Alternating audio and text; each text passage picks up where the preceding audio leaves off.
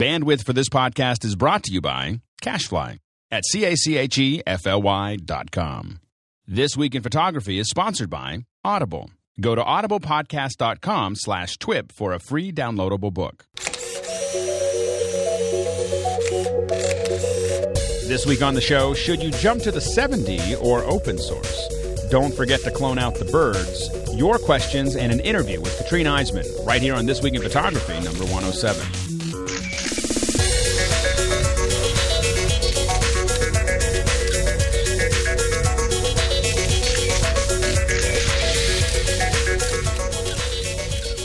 Hi, everyone. Welcome back to This Week in Photography. And this is Alex standing in for Fred. And we've got some of the usual suspects and, of course, a couple special guests.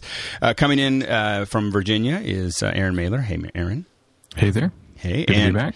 Good to have you back. And in Seattle, we've got Ron Brinkman. Hey, Ron. Hello.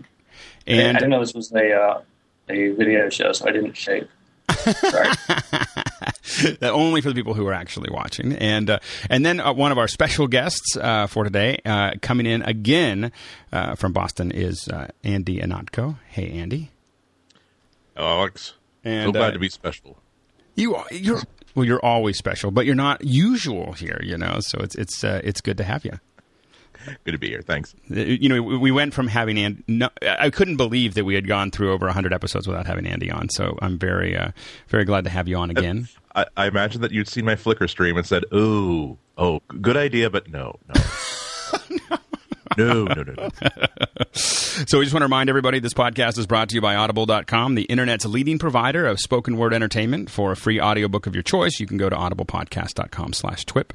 And let's jump into the news. First of all, Canon officially unveils the 7D. This is a little old because we didn't have a full show last week, but they officially released the 7D. Aaron, can you give us a little bit of a rundown? Yep, it pretty much matches the specs that we saw in the leak in our show before last.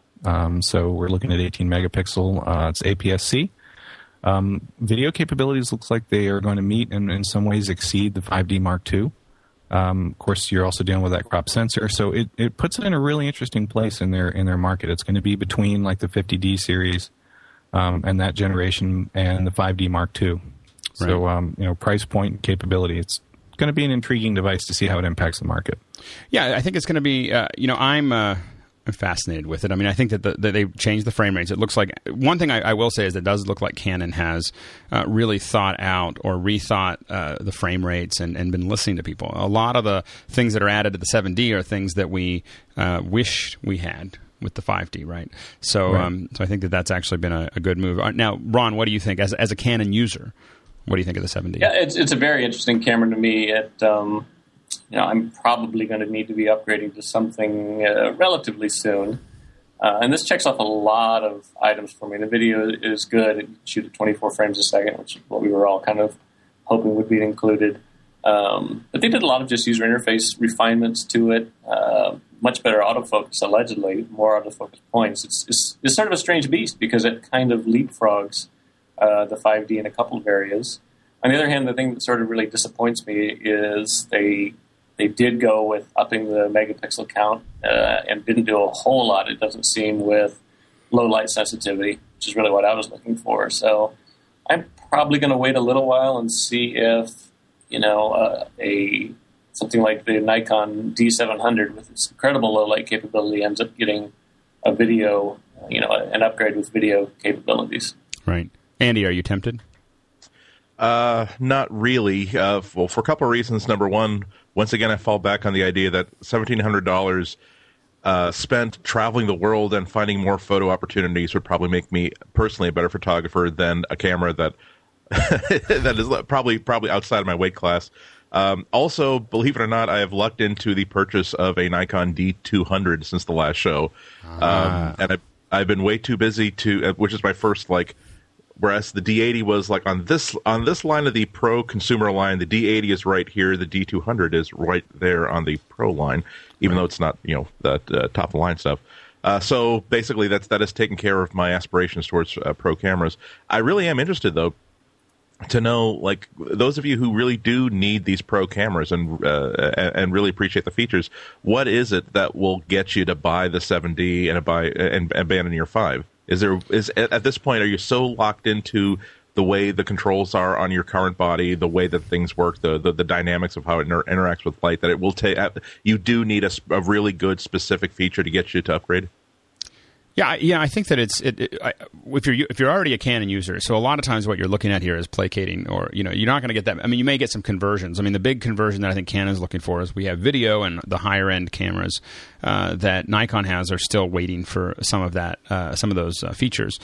I think that if you already have a Canon, you're going to find that most of the controls are fairly familiar. So that the way that once you get to a certain level within the Canon, I know for me, I've had a 20D for a long time, or I had a 20D for a long time, and so going from that to the 5D was not particularly complicated. Neither would the 7D. I think that I don't have buyer's remorse. I really love the 5D that we're shooting with, but I have to admit I would have been tempted. I think if the 7D had come out before, people keep on asking me this, if the 7D had come out before the 5D and I had the choice between the two, I think I would have been tempted to do to buy the 7D and a 70 or a 28 to 70 lens, rather than the 5D. I think that the 7D has corrected a lot of the frame rate issues that we've complained about. I also think that I was being a bit of a perfectionist when it came to talking about full frame, which I do think is the future, and I'm very attached to my full frame. But I notice how often I am floating around 2.2 f-stop, 2. Or higher, simply because I have so short depth of field when I'm shooting that I need to actually close down my lens. I have a 1.4 on there. If I shoot 1.4, I can get like half of an eye in focus, and which sometimes is great, and it's great to have that opportunity. But I find that I'm not using it nearly as often as I want. Now, one of the advantages of that is that as we go, while a lens can go to 1.4, that's not typically its sharpest point. And so being able to have a full frame and close it down and get the same depth of field means I'm going to get a sharper image than what I would get if I was than what I would get with a crop frame. Aaron? Yeah, the crop sensor on this makes it an interesting proposition. It's I have said it before, and I will say it again, that I don't think crop sensors are going to go away. There's a lot of reasons for having a crop sensor camera, most notably, being that you can probably manufacture them at a cheaper price point and get lenses that are smaller and lighter and cheaper, but still very high quality. I think this kind of shows that Canon recognizes that there is still and will continue to be a market for crop sensor cameras. I love having an ultra low depth of field that you can get with a large sensor camera, but it's really just, it's just a matter of put a different lens on it, move closer, that sort of thing. So, go ahead. But do you think that it is better to be able to close it down a little bit to get a sharper image? Because most of these lenses, I mean, they're sharpest between 5, 6, and 8 when you're talking about an f-stop. And so the closer you get to that point, you're going to get actually a sharper image in general with these lenses. If you're opening up that lens all the way, the overall sharpness, you tend to pay for. Aaron, why don't you give us your 2 cents while we're waiting? I was just saying that in my mind, the 5D and the 7D combination are what I would like to carry for event shooting. I always carry two bodies now. I'm heading the full frame direction, regardless of the 7D on the market. Full frame still where I would prefer to be, but I do see a lot of benefits in the crop frame. So ideally, when I'm shooting events, I'd like to have one on each arm. So also in the news, we have our Canon, of course. This is a couple more things with Canon. Along with the 7D, they launched the 15 to 85 and the 18 to 135 EFS lenses, and also a 100mm f2.8 USM macro with a hybrid image stabilization. So they say that the hybrid image stabilization provides up to 2 stops of stabilization at 1x magnification. So that's pretty nifty. Aaron, what do you think? Looks like a nice lens to me. Certainly the IS features, the hybrid IS has me intrigued, and I still need to look a little more in detail at how that's different from the IS that's been in some of the L-class lenses before. They do make mention of these low-friction ceramic balls that are inside that support the moving elements. So I'm really curious to see how that's put together and what the advantages are of hybrid. I'm sorry, it just sounds too funny when you say it. So anyway, so we're just going to move on there, and we've got a bunch of other news from Leica and from Stanford. But before we get to that, we just want to thank our sponsor, once again, Audible.com. Today's podcast, of course, is brought to you by Audible.com. It's a leading provider in spoken word entertainment. Audible has over 50,000 titles to choose from, and you can download it and play it back anywhere. And Andy, since we have you on the show, we're going to have to ask you if you've got a recommendation for us. I do have one for reasons that I can't possibly imagine. I've been rekindling my interest in the Beatles over the past week or so. It's just one of those things. And so I just realized that I get most of my information from that documentary that they put out a few years ago, and then there's like a 13-year gap of reading liner notes when I was a teenager. And so I decided to go and read my first really in-depth biography of the Beatles, and so I came across The Beatles, the biography by Bob Spitz. Mm-hmm. 10 hours long. It is, I believe it is abridged slightly, but this is both.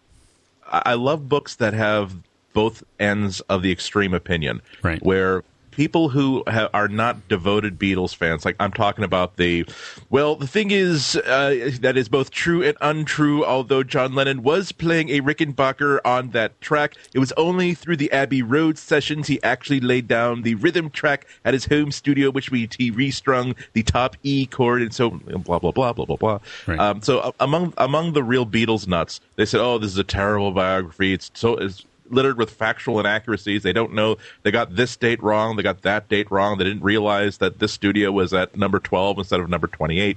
But people who do not have that kind of level of devotion to the Beatles have said this is one of the greatest starter biographies you could possibly read, because it gives the entire scale and the entire scope of the history of the band. Not only that it I've from listening to the first 2 or 3 chapters, I can see that the Spitz is very, very good at painting the picture of what it was like to be in certain rooms, what certain people looked like, smelled like, what their personalities were like. It really gives you a very, very vivid portrait of that time and that place and those productions. And I was surprised to find later on that it is such a controversial book, because it's exactly the way that journalism needs to be done. He doesn't simply state a fact. There's just a thick chunk of footnotes and references in the very, very back. I suppose that's the reason why so many mistakes were made, was because he revealed all of his sources everywhere. One of his primary sources were when Goldman did that really horrible biography of John Lennon a long time ago,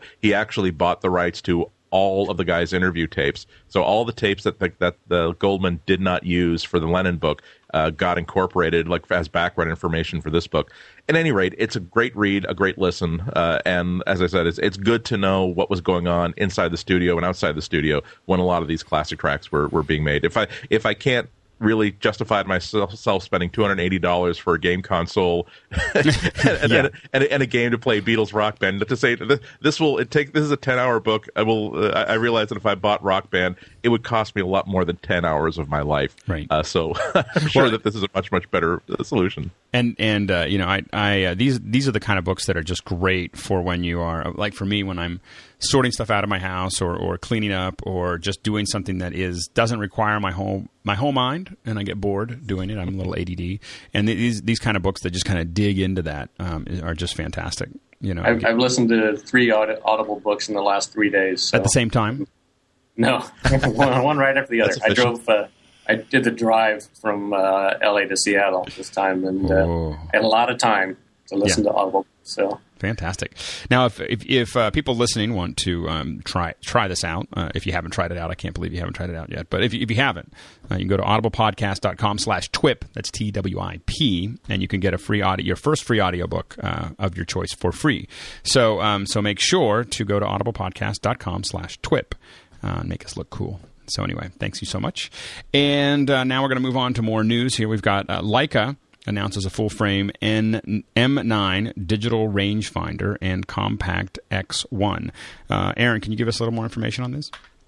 Yep. It's apparently considered the world's smallest full-frame camera. So 18 megapixels. I think the body design is very, very similar to the M, probably almost indistinguishable from the existing non-full-frame M units.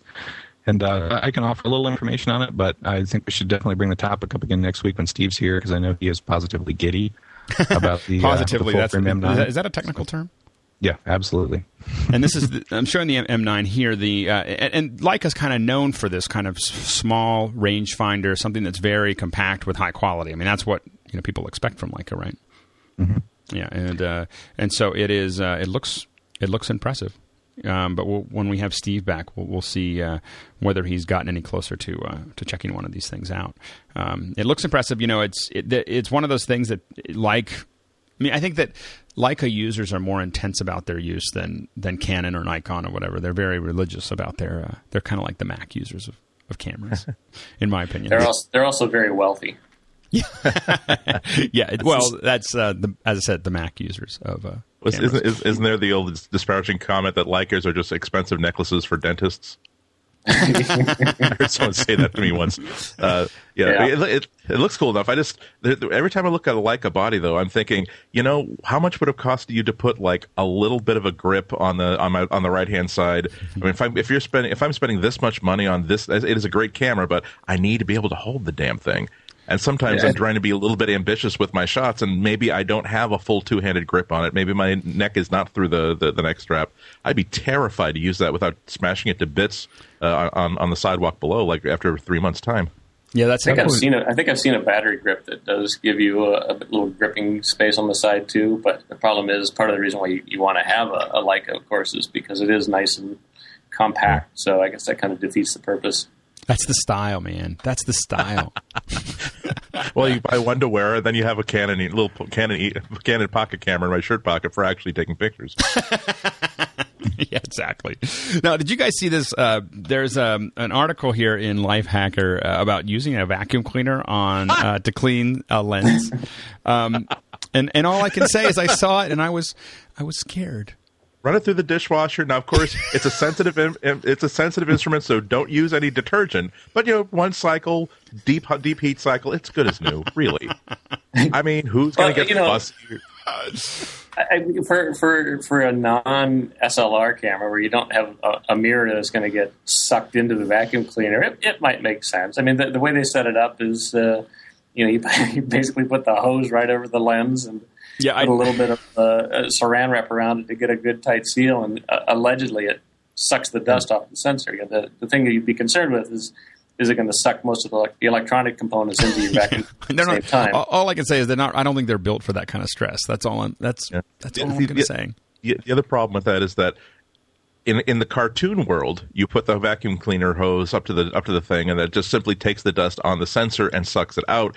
But in the real world, there's all kinds of other dust inside the body that gets now just basically whirlwinded around the thing, and you wind up with a sensor that's even dustier and muddier than before. But to be fair, I did read the whole article, and they said they listed this as an absolute last gasp approach if you can't clean it any other way. Although seemingly not on this list is send it to a qualified and certified repair center who can disassemble it and do a proper job of it. Well, I think the problem that you get into with these little cameras is that sending it to a repair center will cost you as much as just buying another camera. If you're looking at a $250 camera, to send it to a repair, to have them take it apart and do all the things you're supposed to do, especially with a compact one, it's going to cost you $200, and so you might as well just buy a new one. I mean, I think that's the issue. This might be the last thing that you would do if you don't want to afford that. And I think one of the problems you have is with an SLR, of course, we can pop it open, we can pop the mirror, and we can do the little cleaning. With one of these, I think what they're trying to do is get enough power in there to get. You're literally pulling it, I guess, past the lens. I mean, I think that's the idea. Presumably, whatever airspace there was in that got the dust in there in the first place, you can suck it back out the same way. But I'm pretty skeptical. Yeah. I mean. That's and scary. also, in the picture here, it seems to be a Fuji FinePix. And as a matter of fact, a 3-megapixel Fuji FinePix. And I see 3 words in that description that say, buy a new camera. Yeah. If it's not to be a snob or anything, but there are 3 words there that says. And if you want, try it out. I mean, if that's the camera, go ahead and try the vacuum cleaner, because if it, I think this is kind of a last resort. If it doesn't work, you just buy another one. I mean, you didn't go too far down that path anyway. On eBay, spend $23 on a new Fuji FinePix 3-megapixel camera. Right, exactly. Now, speaking of things going awry, Annie Leibovitz can't get a break. I mean, she got things sorted out with her, with her debt for right now. But now she's being sued for copyright infringement, and this is usually kind of considered a big deal when you're a photographer, because you're supposed to be, you're concerned about your own copyright. Aaron, can you give us a little breakdown of what happened here? It's an Italian photographer who claims that a 2009 calendar she released for a coffee company includes a few of his photos from Venice and Rome. And I guess what set him off was that he was sent to scout, right?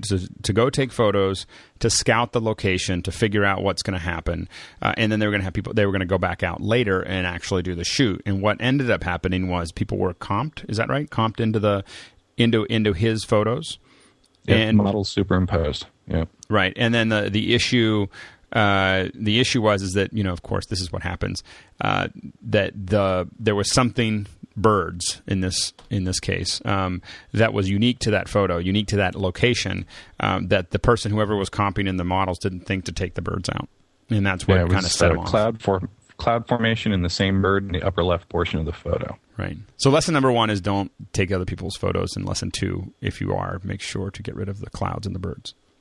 It does really sort of make you realize that a photographer like Annie Leibovitz is, she's a business. She's probably got a lot of people doing a lot of things, and it's not that purity of she goes out and takes all the photos. There's a lot of people that touch the stuff that she works on, and it's not an excuse, but I can see where the more people who get involved with it, the more likelihood there's going to be of somebody saying, "Oh, we can just comp this one together and put it out." Well, and I will argue that in her defense, I bet you she didn't even know it happened.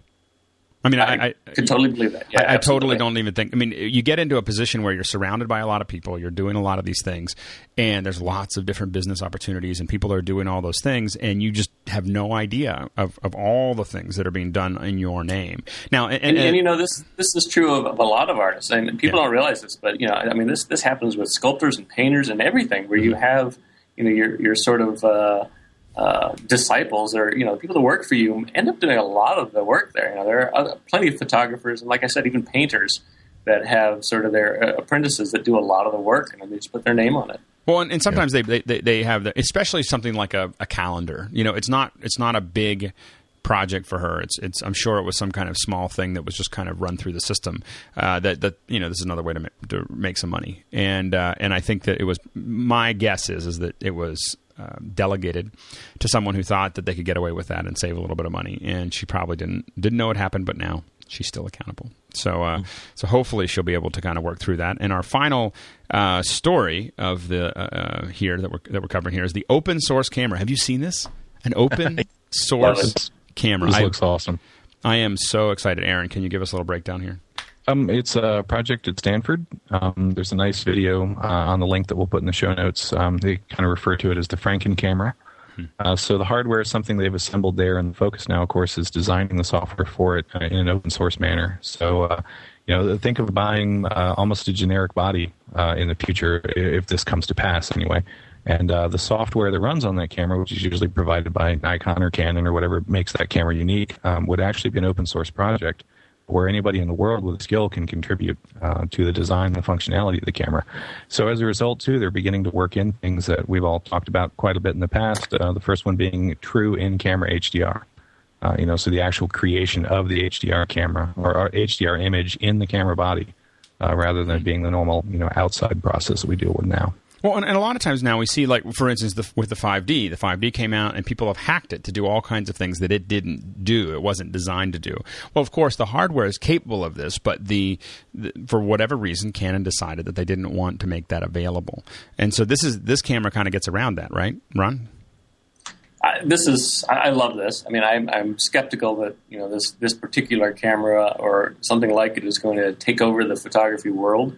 But I think what it does is it pushes the manufacturers to recognize that there is going to be competition from this sort of thing. People are going to be interested in doing this, and the first big manufacturer that really opens it up and lets you get to not just the basic settings, but get to the processor inside of there to start doing some of this, what we call computational photography, is going to just expand things dramatically. And I really do think that the more of this we see, the more we're going to have creative people putting together stuff we've never even thought of, in-camera processing techniques that has just not been done before. That's going to change the way photography is done.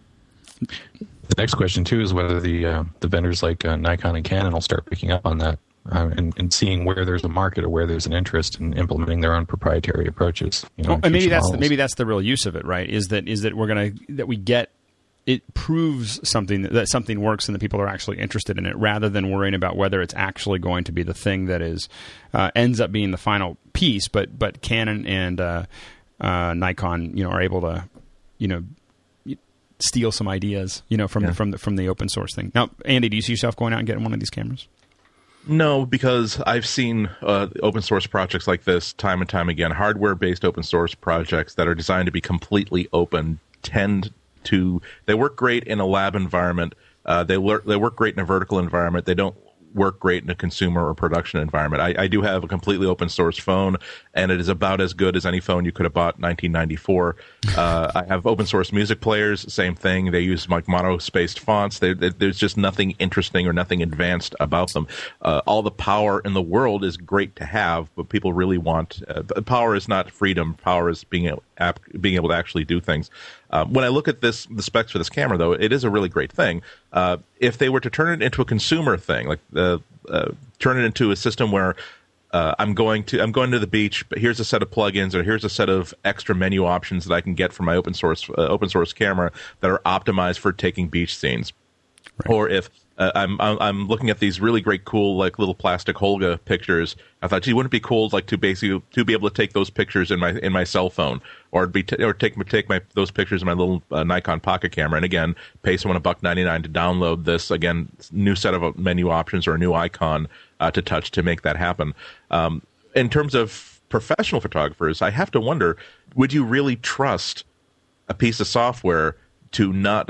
Isn't the most important thing that this camera is doing is being the ultimate, most perfect capture tool imaginable?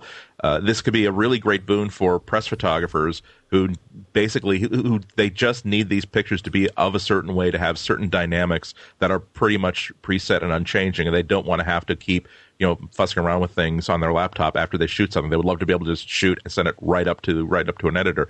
But otherwise, don't you just want to say, oh, damn it, there's this had version 1.0.8 of the red exposure dynamics protocol plugin, and so basically this is kind of screwed up, and there's no way that Photoshop or any other application can really correct this. Again, the other thing I'm used to with open source is the solution. Oh, that's easy. There's been a fix around that for about 3 months now. I said, okay, so how come the plugin that I just bought yesterday didn't have that? Oh, well, just go into the command line. There's it's a simple PHP script, but I don't want to screw around with PHP. I want to take a picture. Well, and I think just recompile your camera. Yeah.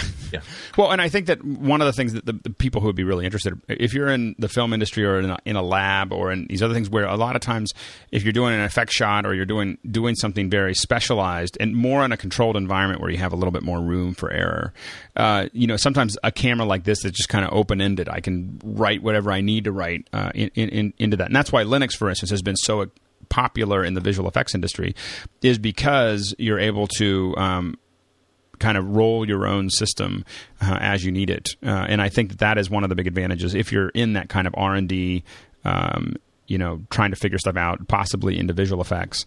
I think those are the things that this camera looks like it would be kind of useful for. The average person, I think you're right. I think the really big deal is not just the platform, but also developing an API that's so abstract that it would allow even really good programmers to not have to understand what signal processing is all about, right. Not really have to understand necessarily what all the mathematics of optics are about. Just simply say, here are the dynamics of the data that's coming off of this image sensor. Here's what you can do with this stream, and here's even an accommodatable way of manipulating it. Again, if it's just, well, congratulations, we are giving you all the drivers to access every single chip on this body, not a whole lot of people would know what to do with that power. Well, and I always think when I think about APIs, I always think that I want a API to look like Shake.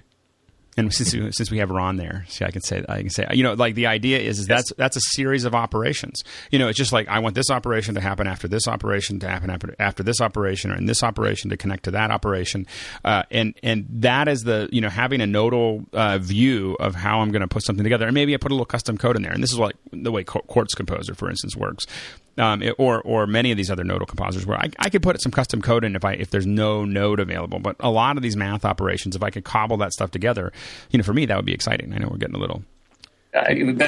Some kind of I think Andy's totally right. Some sort of a really smart API that abstracts really low-level stuff, but lets your average kind of hacker basically put together something that's just playing around, and who knows what will emerge from it. Yeah. And for those of you that aren't familiar with Shake, Yahoo's pipes front end is the same sort of thing, where you can just wire stuff together, really start experimenting with all of this different stuff. And I think that's where the importance of this is really going to emerge, is people doing stuff that we just haven't thought of yet at all. All I got to say is it's all about the nodes. I think the key to this, though, has got a lot to do with the hardware side of it. Because right now the Frankencamera they refer to is a fairly ideal collection of hardware that they've got in the lab. The real key to this, to me, would be when this can reach the ability to run on existing camera bodies, even if it is a hack, but to have that opportunity to be able to apply to existing hardware, because the hardware is going to be the kind of insurmountable part in terms of production. Well, and you almost want it to be. You almost want to just have this system somehow end up as a jailbreak. In a lot of ways, where the companies aren't going to, if you break into your Canon, this already happens. I mean, you can flash the firmware in a Canon 5D, for instance, with something that is not officially supported by the company, and you may not ever get your camera back, which is why I haven't done it. When it comes to the open source projects meeting hardware, for instance, I think one of the most successful areas in my personal experience has been Wi-Fi, in terms of Wi-Fi routers.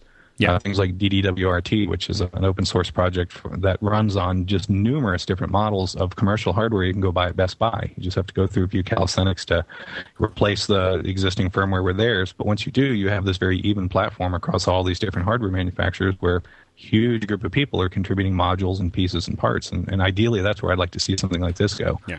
As the bodies are available, now let's add the software and allow the whole community to do as they please with it. Well, hopefully we'll see more, and we'll talk about it when they release more. Now we're going to jump into the photo assignment and the current poll, the current poll here. And we have our poll right now is, have you ever had a memory card fail on you? 79% said no, never. 79%. 7% said yes, and I lost everything. And 14% said yes, but I managed to get some or all of the pictures off with a rescue program. So 79%, if planes crashed, 21% of the time no one would fly. But that's pretty good. I think my number is, I've never had a compact flash. I've had memory cards fail me, but that was 8 years ago with those little flat ones that Olympus used. Have you guys ever had a memory card fail? Not recently. Same thing. I think I've had some stuff in the past, but nothing recently. And I know that somewhere along the line I did have to use one of those photo recovery programs, and it worked great. It pulled everything off and more. Pictures from quite a while back. So, right.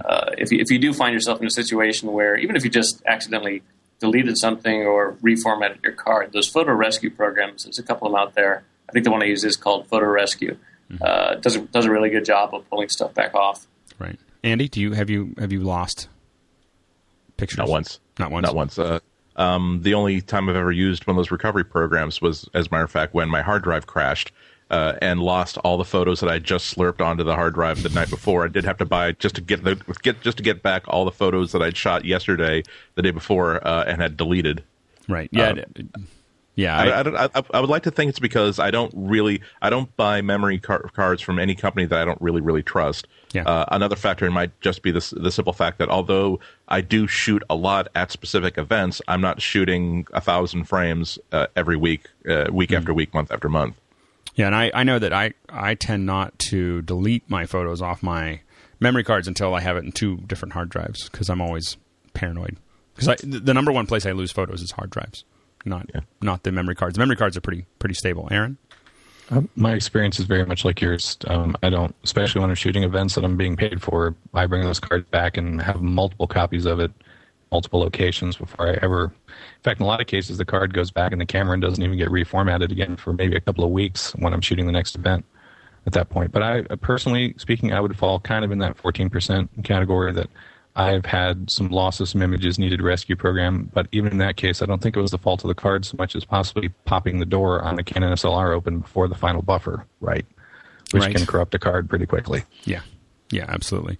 So the poll for this week is, as a DSLR, if you have a DSLR, as a DSLR owner, do you use a point and shoot? So it's yes, I carry one everywhere when not using my DSLR, or yes, but I only use it occasionally. No, my point and shoot has only gathered dust since getting my DSLR, and no, I went straight to DSLR and never owned a point and shoot. So those are your options there. So go up to twiplog.com and let us know what you think, and we'll talk about it next week. And now we're going to jump into we have an interview with. I'm so excited that we have her on the show. Fred, right?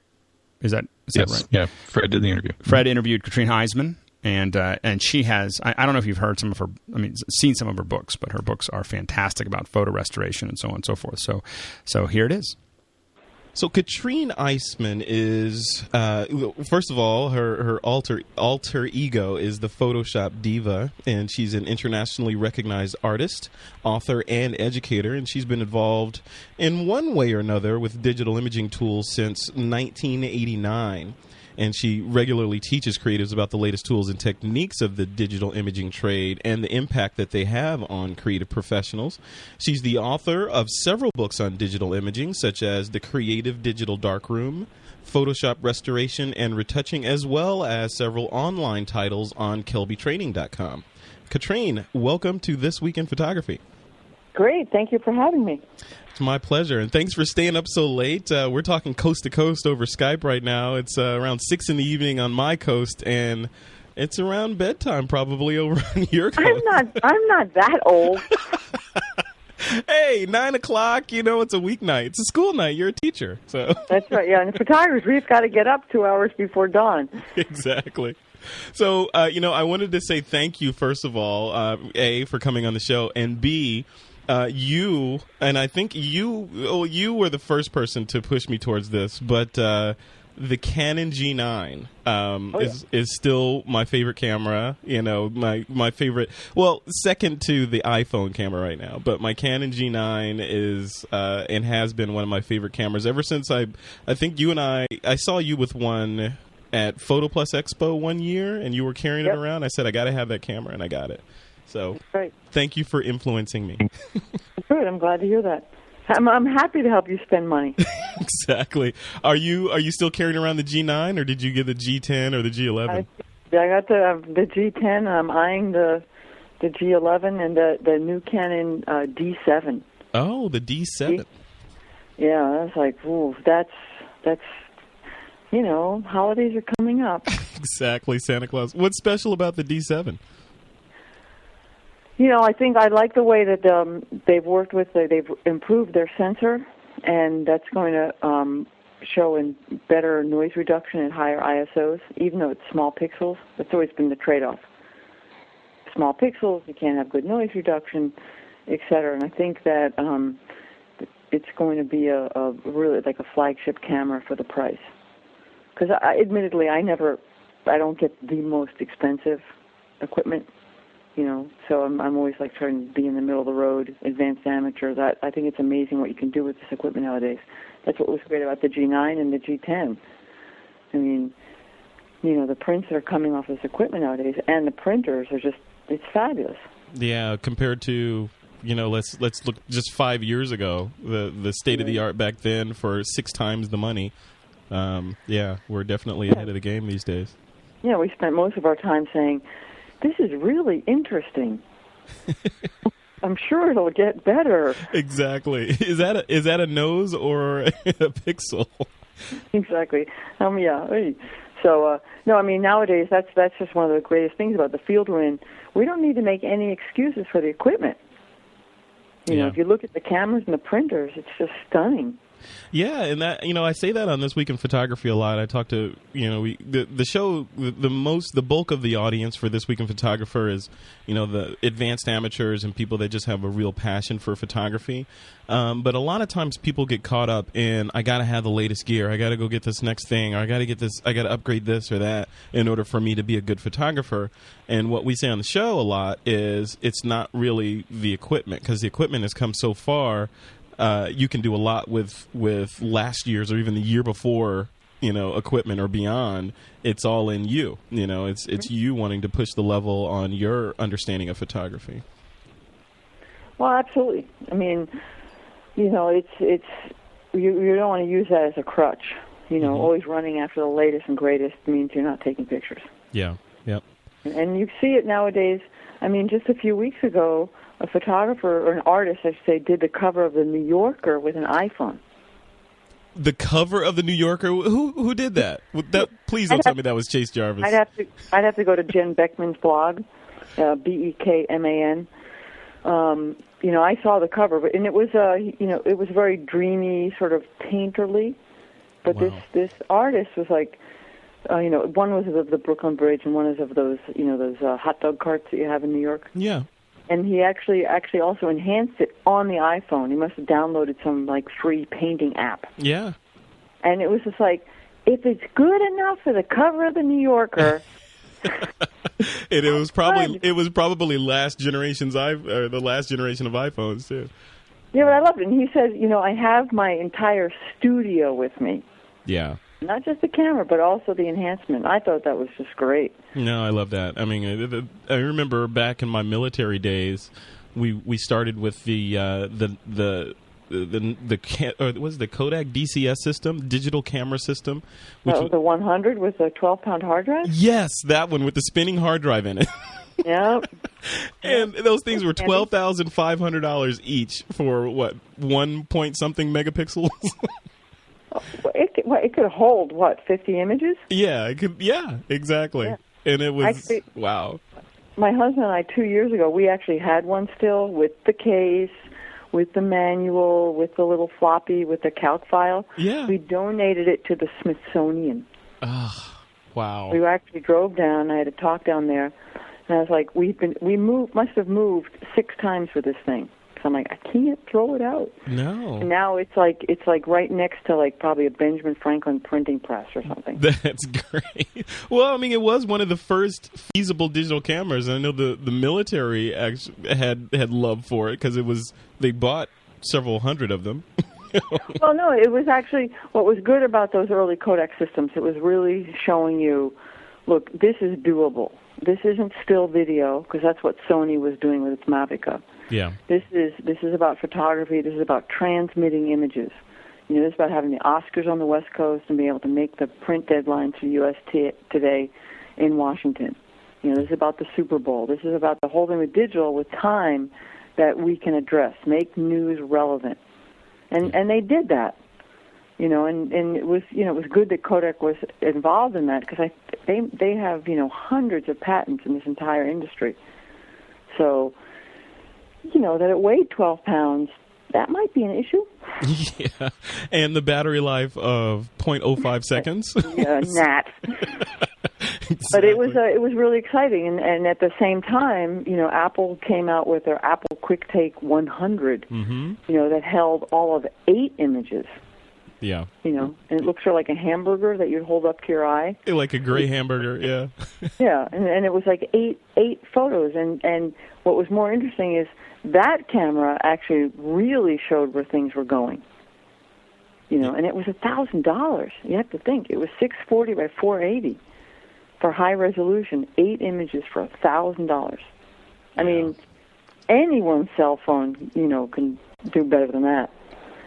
So it's just interesting to see how quickly things have progressed, and it's still about the image. And I was always thinking, photography is going to become less and less important, with multimedia and director and web, and it's not true.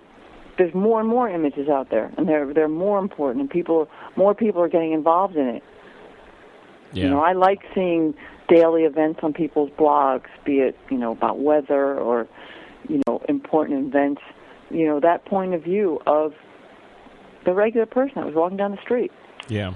I think it's great. We're at that. Who coined the phrase citizen journalism, where everybody can document everything that's going around at any time, and not only today can they document it, they can send it anywhere they want at any time. So, yeah, times are a changing. So, I have to ask you, in the intro, I mentioned that your nickname was the Photoshop Diva.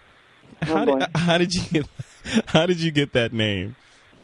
Yeah, it was, I wanted a unique sort of URL, and I wasn't just going to, use my name, which of course I have, just in case, someone wasn't going to manipulate it.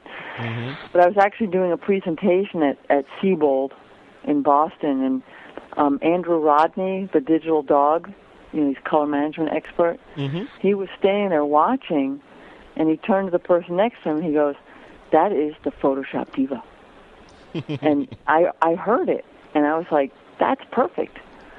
And so it was just him responding to a presentation I was giving because, I was having an outer body of experience about layers or something. Yeah, that's great. Oh. And it just stuck, and you've been labeled with that from that point forward, huh? That's right. I'm trying to be the Lightroom mistress, but it doesn't have the same thing. I don't know, diva, mistress. Those are two completely different coins, Katrin. Exactly. So I'm like, I'm being a little careful with that one. Exactly. So rewinding, back to when you first got bit by the digital imaging and creative sort of bug. What led you into digital imaging overall? Well, in all honesty, I went back to study photography when I was older. I started studying photography when I was 30 up in Rochester at the Rochester Institute of Technology. And when you're older and you go back to school, you really appreciate, you don't have that many second chances to do an undergrad degree, and you also appreciate this is costing a lot of money. And so I decided, I better be able, to be employable when I get out. And so digital was just starting, and I was going, this is new, this is exciting, this is the future. And this is what I want to be involved in. And that was really the right hunch to go with that. Because, back then it was, I remember filling out my first floppy disk. It was a big accomplishment, Wow. So the computers were slow, and there were no books, there were no magazines, there were no user groups, there's no support.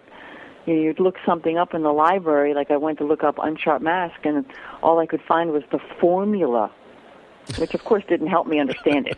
Unless you wanted to become a programmer and write some plugins or something, right? Exactly. Oh, so that was the good hunch, to just get in early, and I'd spend hours and hours and hours in the dark room, trying out experimental techniques, alternative processes, historical processes, and the things I was doing in the darkroom with creative color and layering and sandwiching negatives. I could see, boy, they're doing that on the computer, and they're sitting down, and they're not standing in the dark. Yeah. It looks a lot more comfortable. Yeah, and their blood is not soaking up chemicals. Oh, man. Oh, yep. The tongs and the cleanup. Yeah. Geez, the cleanup in the computer was like, a special shutdown. Yeah, I was liking that. Yeah. Yeah, and remember those days when you're stuck in the dark room all day trying to get that perfect print, and yep. You fast forward to today where you can be sitting in a restaurant, take a cool picture with your iPhone, digitally manipulate it and make a piece of art and post it, and by the time you leave dinner, hundreds of people have seen it and maybe even commented on it. That's right. No, it's interesting. Whereas you could have spent all day in the dark room, and 2 or 3 people may see what you came up with and said, "Oh yeah, that's nice." Anyway, Yes, it swirls around in the water. Exactly. And the thing is, the traditional darkroom obviously has its romanticism and its validity in terms of learning how to see. But one of the biggest challenges in the traditional darkroom was not making one print, but making 10 prints. Yeah. Right? Remember? It'd be like, the developer would get exhausted. Yep. The the stop bath would change, the dry down would change, and you'd be like, then the next day you'd go back and like you didn't know, which one was the best print. Yeah, consistency. Yeah, it's impossible, especially if you're trying to make gallery prints and you're charging for them and you're trying to match a print that you made, say, 2 years ago, And that's so when we face a lot of similar challenges, because printers change, ink changes, the choice that you have now in inkjet paper is amazing. Yeah. I mean, if I said there were hundreds of kind of papers, it might be slightly exaggerated, but there's a lot of different paper surfaces, tonal quality, warmth, coolness.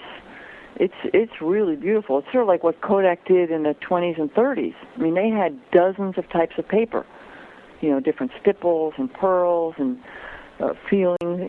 And then what do you get now if you're in the darkroom? You get matte, glossy, and plastic. Yeah. But on inkjet, it's amazing, and it's becomes such an important choice for people to really take the paper into account, which I like. It doesn't put the craft in terms of the tactile into it, but it really helps the print come alive.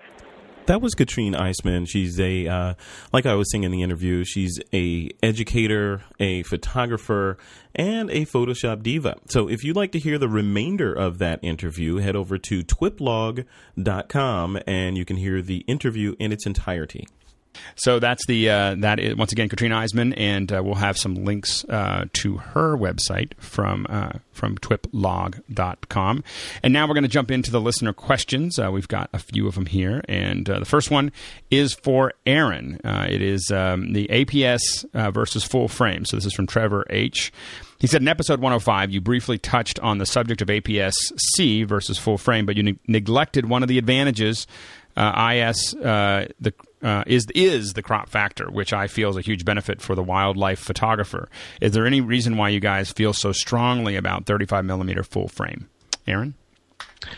Actually, I remember when we had the discussion, I did have the same thought too, that wildlife photographers definitely benefit in a lot of cases from kind of that extension of their telephoto lenses by using a crop frame.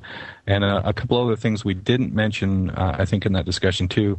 I'm noticing, too, that a lot of the DSLRs that are crop frame have a tendency to have a higher frame per second throughput. I mean, look at the 7D, for instance. Now, that may also just be a resolution issue to some extent, that they're able to process a whole lot more images through the buffer very quickly.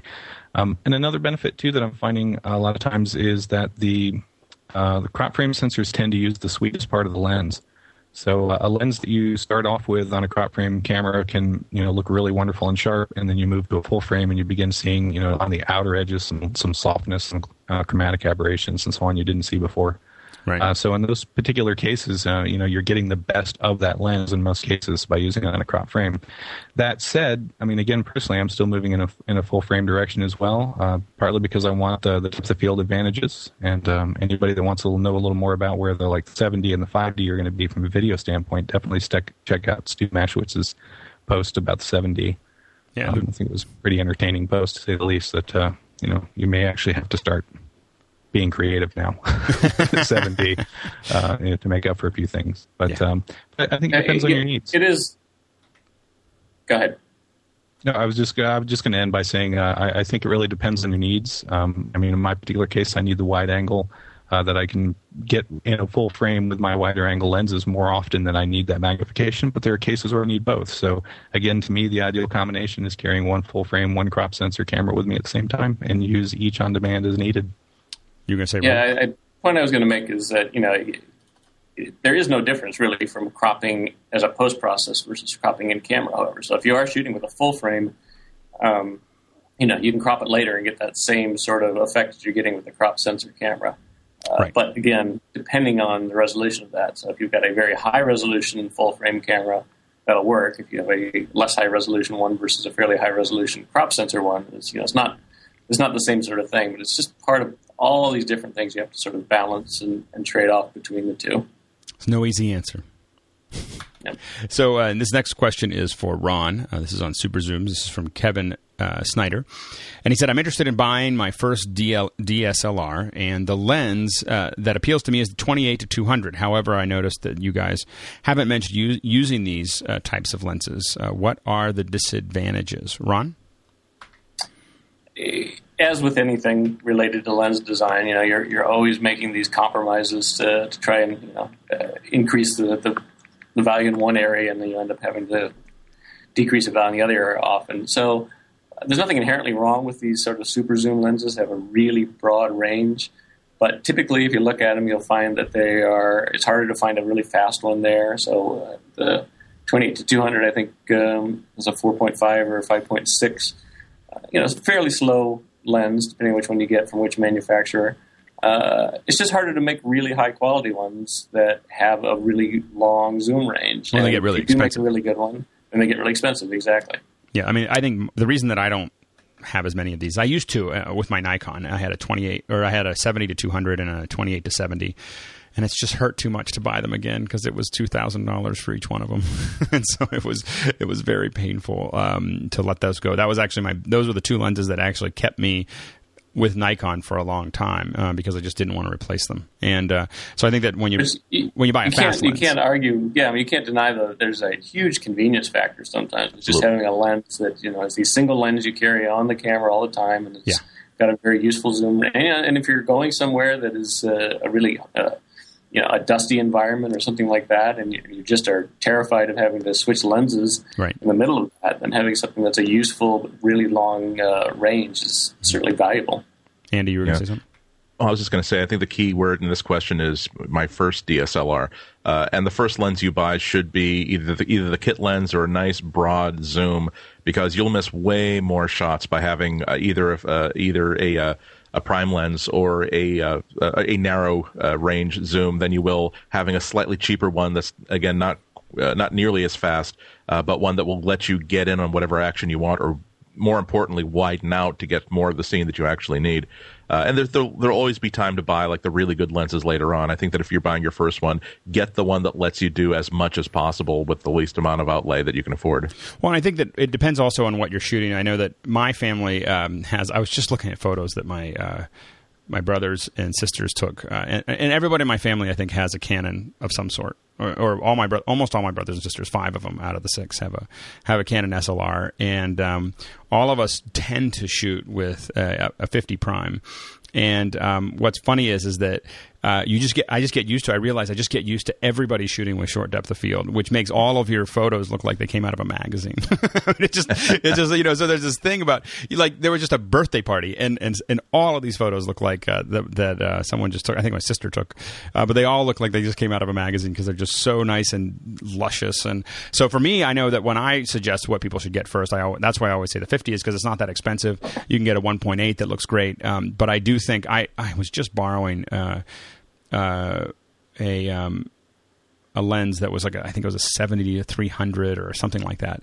And Carolyn Stamping, who works for us, and she's got this great Nikon, and she had this big zoom lens, and I was taking pictures of my daughter, and I forgot how much I love having a really long zoom where you can sit 10 feet away and be taking pictures of their face, and that was I need to go out and get that great compression too. Zoom. What? Yeah. So you get that great compression effect as well. Yeah, with the zoom absolutely. lenses. And so anyway, we're not against it. Those are the issues that we deal with. The next question here, I guess, is actually for me. It said, this is from Jeremy Elderfield, and he said, my question is about time-lapse photography, which seems to be rarely covered. Can you offer any technical tips on how to achieve some stunning results? So there's a couple things about it, and this was, I guess, we decided that I would answer this a little bit, but anybody can jump in. I've done a lot of time-lapse, and there's a couple different ways to do it. You can do it with an SLR, or you can do it with a point and shoot. The advantage of the SLR is that you can get full frame. You can get a very high resolution. What you tend to do is use a timer. So it's an external timer that connects to your camera, and sometimes you can get these that'll connect to either point and shoot or your SLR. And they're about $100, somewhere in that range. $89 to $150 is the range, depending on what you get. And you can set them to take a picture every 1 second, every 5 seconds, every 10 seconds, whatever. There's a lot of control there, and so there's a lot of things that you can do with that time lapse. And I think that's great. The one thing you have to be careful of when you're doing it with your SLR is remember that your SLR is usually rated for 150,000 shutter actions or 300,000 shutter actions. Now, for an average photographer, even a professional photographer, that's a lot of photos. I mean, that's just, even if you're taking 1,000 photos a week. As a pro, you're gonna kill other parts of your camera before you run out. But if you start doing time lapse that has 3,000 or 5,000 or 10,000 exposures that are every second or whatever, you're gonna start pushing the mechanical process of your camera to the outside edge. So it's something to consider with using an SLR for those types of things. The one camera that I know that shoots full frame with a built-in timer is the Ricoh R10, which is something that I have, and the only thing I use it for is time lapse because it takes a full high resolution image. There's other cameras, the G10 did it, the Canon G10 and a couple others, but they did it at 640 by 480. Being able to take the full photo means that I can crop into it. So one of the things that we did when I was doing some behind the scenes in Japan is we take full frames, but now I can do these 2D zooms and show you different parts of what's happening. So I can take a wider shot and a time lapse of people putting together a set and breaking it back down, but I can zoom into certain areas that might be interesting at that point in time. And then the other thing that I would say is a GorillaPod is awesome for doing time lapse because then you can put the camera anywhere, and that's usually what I like to do with it. So those are my suggestions. Did you guys have any other suggestions related to time lapse? Just a couple technical tips. You generally want to turn off most of the automatic stuff that your camera will do while you're doing this. You don't want your camera to try and autofocus if a bird flies through frame. You don't want exposure to be changing radically as a cloud passes in front of the sun. So do that kind of stuff.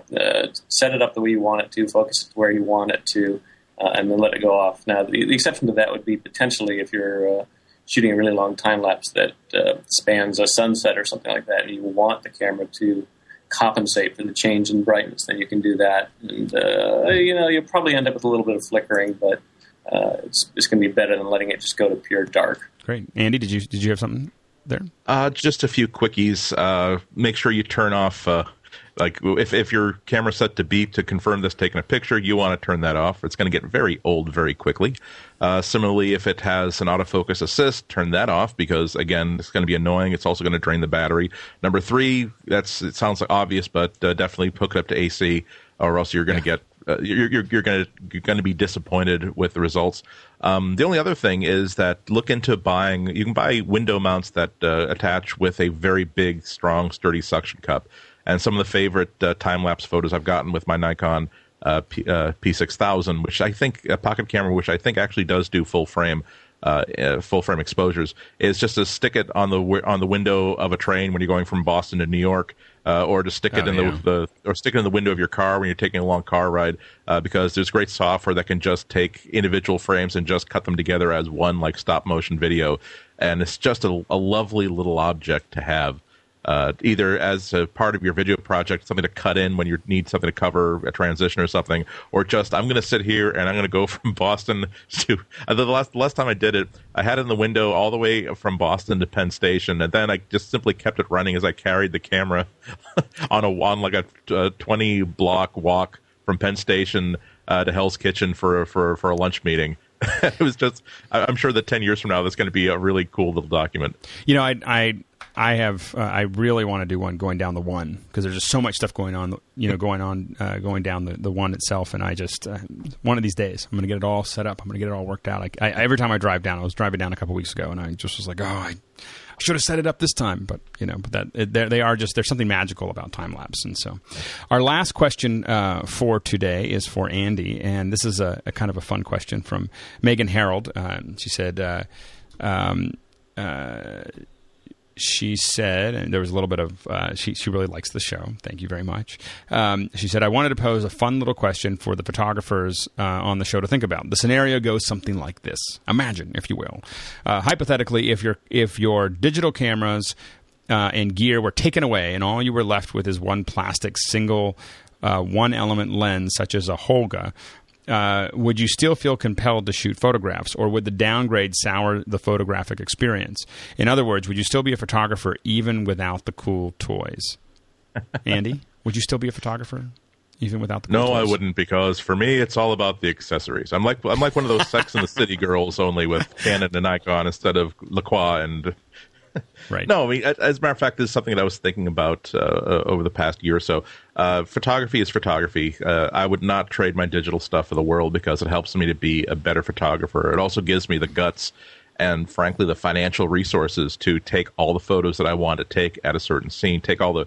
I really wouldn't be bracketing if I were shooting 36 exposure rolls that cost me from in terms of film and processing would cost me $14 every time I run one of these rolls of the camera. I wouldn't be experimenting nearly as much. I wouldn't be bracketing. I wouldn't be doing nearly the same sort of stuff that I was doing. But I keep coming up with these little challenges. I do have a Holga, and it's really cool to have 12.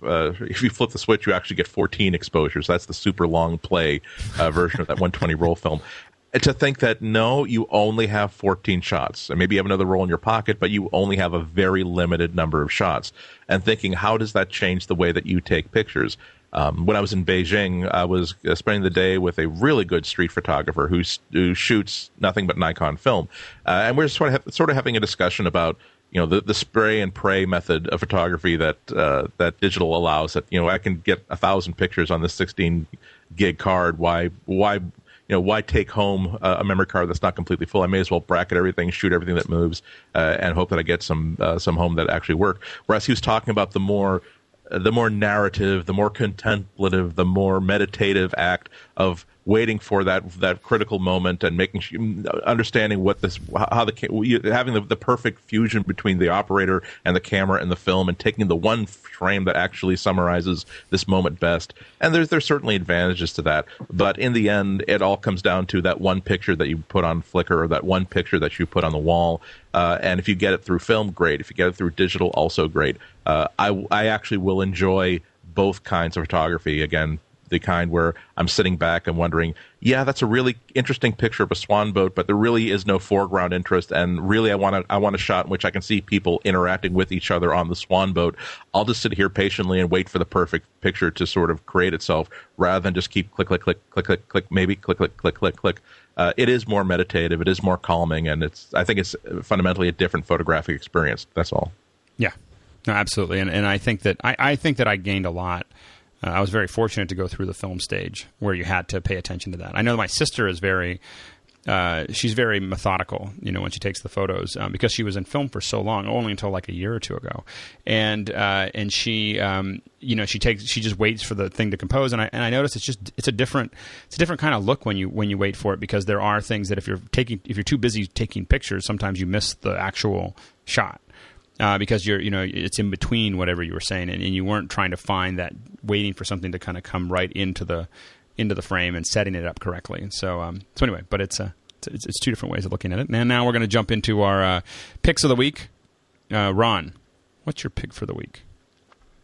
So mine's just a little minor one that a lot of people probably already have, but what I'm recommending is getting a cheap lens cloth, but one that is a neutral gray. And obviously having a lens cloth around, I've usually got several of them shoved in my pockets. But I use my neutral gray lens cloth, and you can get them anywhere, as a little white balance card too. And I think there's a lot of people that are sort of freaked out by what white balance is and isn't. And so just to sort of explain how all I do with this is, I'm shooting somewhere. A perfect example. Last week I was in the Olympic National Park, which, if anybody's been there, is about as green on green on green as you can get. It's a temperate rainforest here in Washington, and you're walking through these trees, and there's moss growing on it, and everything is filtered green light.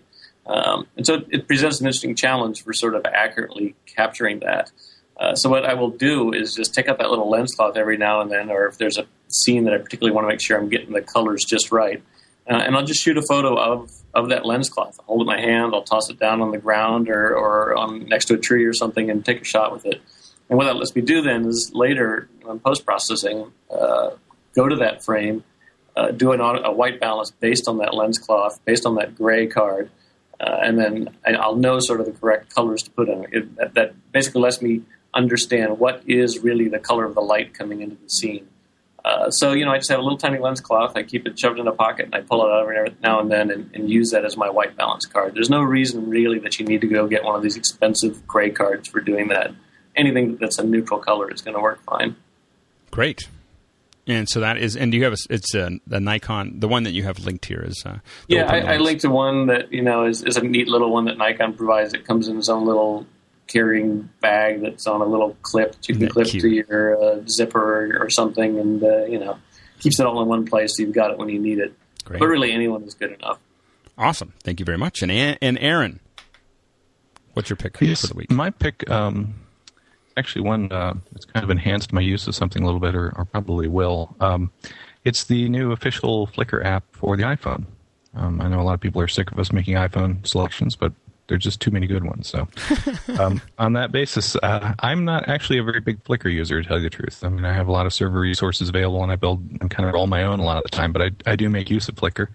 And one thing I use it for the most, of course, is looking at photos from friends of mine. So to me, that's one of the big advantages. I mean, the Flickr app certainly makes it very, very easy for you to shoot videos and images on your iPhone itself and upload it. But to me, one of the neatest aspects of it is the way you can kind of manage your contacts with it. So for instance, I have it here in my hand, and I flipped to contacts, and one of the people alphabetically on the top of the list here is Andy I. So Andy Anako, 3,316 photos. It says are currently available. It lets me browse through the tags and the sets, look at your favorites, that type of thing, or mark my own favorites from his collection. But it's just a really nice, slick, it's what the iPhone usually does. When it's well written, it just brings a really nice interface to something that you would have been using a little tiny web browser for. It's something you have around all the time. Right. Yeah, no, I downloaded it. I haven't synced it to my phone yet, but I'm excited about it. I know that I found that I use Facebook a lot more now that I have it on my iPhone. Yeah, especially the new 3.0 Facebook app for the iPhone. Yeah, I'm the same way. Flickr and Facebook both. I'm not a heavy user of either one, but I find myself using them more with the iPhone app than I do at my desktop. Yeah, absolutely. Yeah. The Flickr app is especially good, handy thing for a photographer to have on iPhone, because there's so many times when I'm in an unfamiliar city, I really want to shoot something, I don't know what's cool, and I'll simply type in the name of the city I'm in into Flickr and looking for pictures that either reference it or are tagged with that location. I'll see, wow, that's a really cool building, I want to go there. Or sometimes just see how a certain shot was taken by other people. So I'm glad to see that my favorite online cheat sheet is now inside my iPhone. That's great. Andy, since we have you here, what's your pick for the week? I have something that is endearingly cheap and functional and simple. There are a whole bunch of companies that make these cheap, wonderful little battery cases that do nothing but hold 4 AA batteries in a very, very compact and secure way. And every time that I go out with my flash or anything else that really just is going to eat up those AA's, I feel like a soldier going out with like spare ammo clips, because I've done that thing where I just have like a box of batteries with me or just have some in my pocket. But the problem is that you can never segregate which ones are charged, which ones are discharged, which ones have been used as a set. This one, I just simply pluck out one box of batteries from my bag or from my pocket. I know that these are fresh, and I dump the used ones in a back pocket or someplace, not the pocket with my keys are in, because otherwise that's how you start a fire. But these things are like $1.79 each. There's no real one big name. I usually buy them at a local photo shop that has this little fishbowl full of useful things. And on Amazon you can find one made by Tenergy, Tenergy. $1.79 is exactly like the ones that I get at my photo shop. And as I said, very, very simple and slick solution to a very pressing problem. That's great. It tends to be one of my biggest problems when traveling and shooting is battery management. Whether it's my laptop or my camera battery or the flash batteries, is making sure that they're either all charged or I know what's charged and what's not. And there's all kinds of little games that we play to make sure that we know which one is which. And so that's a great one. My pick for the week is, and I don't know whether anybody has used this officially as a pick. We've talked about it a fair bit, but my pick for the week is the i5 Pro, which I just got about a week ago and have been testing and enjoy a great deal. So the i5 Pro is this is of course a Wi-Fi card, SD card, and I'm using it with my LX3, and the The Pro really gives you all the, you can capture and do raw uploads, but you can also, make sure that you can get a hotspot access, and you can have, selective transfer. And what's really, that I've been experimenting with that's really fun, and I think, Andy, you've been experimenting with this as well, or been using it, is with the MiFi. Are you using it with the MiFi? Oh. Yeah. So you have, you're sitting there, you'll be sitting there taking photos, and you turn your MiFi on, and you have it in your backpack, and then you have your camera, and you're firing photos in the middle of a park, and they're being uploaded while you're firing them, because you have the cellular connection. So it's this recommendation's almost both of those together. I haven't really tried it on anything else. I've just kind of connected the two. Now the MiFi is a little slow. One of the things that I do is I set it to capture raw, but when I go into the settings, I tell it to don't upload the raw files, because the other thing you worry about with a Wi-Fi or with a MiFi, the iFi with the Wi-Fi on the MiFi.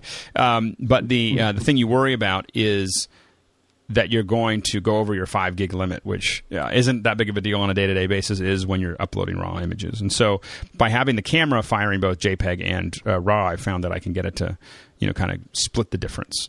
I want my raw photos that I'm taking, but I also want smaller versions to go up to the web. Does that make sense? Go ahead. Yeah, there's also a feature that a lot of people don't know as part of the iFi. You can actually set it up so that it doesn't upload every single picture. You can set it so that only pictures that have been you've locked are tagged as, okay, that means that if this image is locked, that means that I'm supposed to be uploading it. Right. But yeah, it's exactly. I admit that my first reaction is, I am so totally in the future, man. Yeah. Because I keep the Max Headroom show that was on for all of one season in the U.S. was I loved it when I was a kid. I love the idea of Edison Carter, who doesn't have to go back to the office to file a story. He simply has this camera on him that can immediately insert live footage right into the video feed, right into the network feed, and that's what I feel like. The first time that I'm covering a Steve Jobs keynote or some other event where I'm just taking pictures and they're going directly onto the published net, and I'm going to be like, oh man, this is totally the future. Well, although one other important tip though is make sure that it is a little bit slow. Sometimes it takes a while for the transmissions to be finished. It also takes, I don't know what the latency is between when the picture hits the card and when it actually is marked for uploading. I was wondering, gee, I've taken 5 pictures and none of them have wound up on the net yet, on Flickr yet. Why is that? I realized that my camera was going into power down mode before the transmission was finished. Yeah, so. Yeah, and the I found myself to be super geeking out where I had I had my iPhone that was set. It wasn't using the Flickr app, but I had it on Flickr, and then I was taking. So then I'm taking photos with the LX3. I got them uploading with the MiFi, and then I'm using my iPhone to see if they actually got there. And right. That's the ultimate form of snorkeling. Yeah, so it is I have to say, it's just it's just a fun experience. One of the things that I want to do, I think that someone should create a service for weddings and for big events where you take 5 family members that you trust, or 10 family, and you just give them the cards, and then set up a nice fast Wi-Fi. So the people who couldn't make it to the wedding, people are just taking photos the whole time, and you just see a whole bunch of different angles and filling up a Flickr. For an extra $1,000, you have a guy who'll be watching the stream live and deleting any butt shots. Oh, I've seen worse. I did 400 weddings, and man, there's a lot of bad stuff that can happen. So that was a whole nother life. So anyway, hey Andy, where can people find you?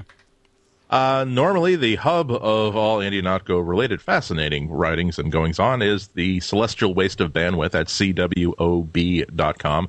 That'll take you to my blog. It'll take you to my Twitter feed, my email, my Flickr feed, all those other kind of cool things. Great. And Ron, where can people find you? Digitalcomposting.com on the web, or just on the Twitters, just Ron Brinkman. Great. And Aaron, where can people find you? You can find me on the Twitters as well as HalfPress, HALFPRSS, or on my blog at halfpress.com. Great. Thanks, guys. This Week in Photography is open. You can take that lens cap right back off, get out there and shoot.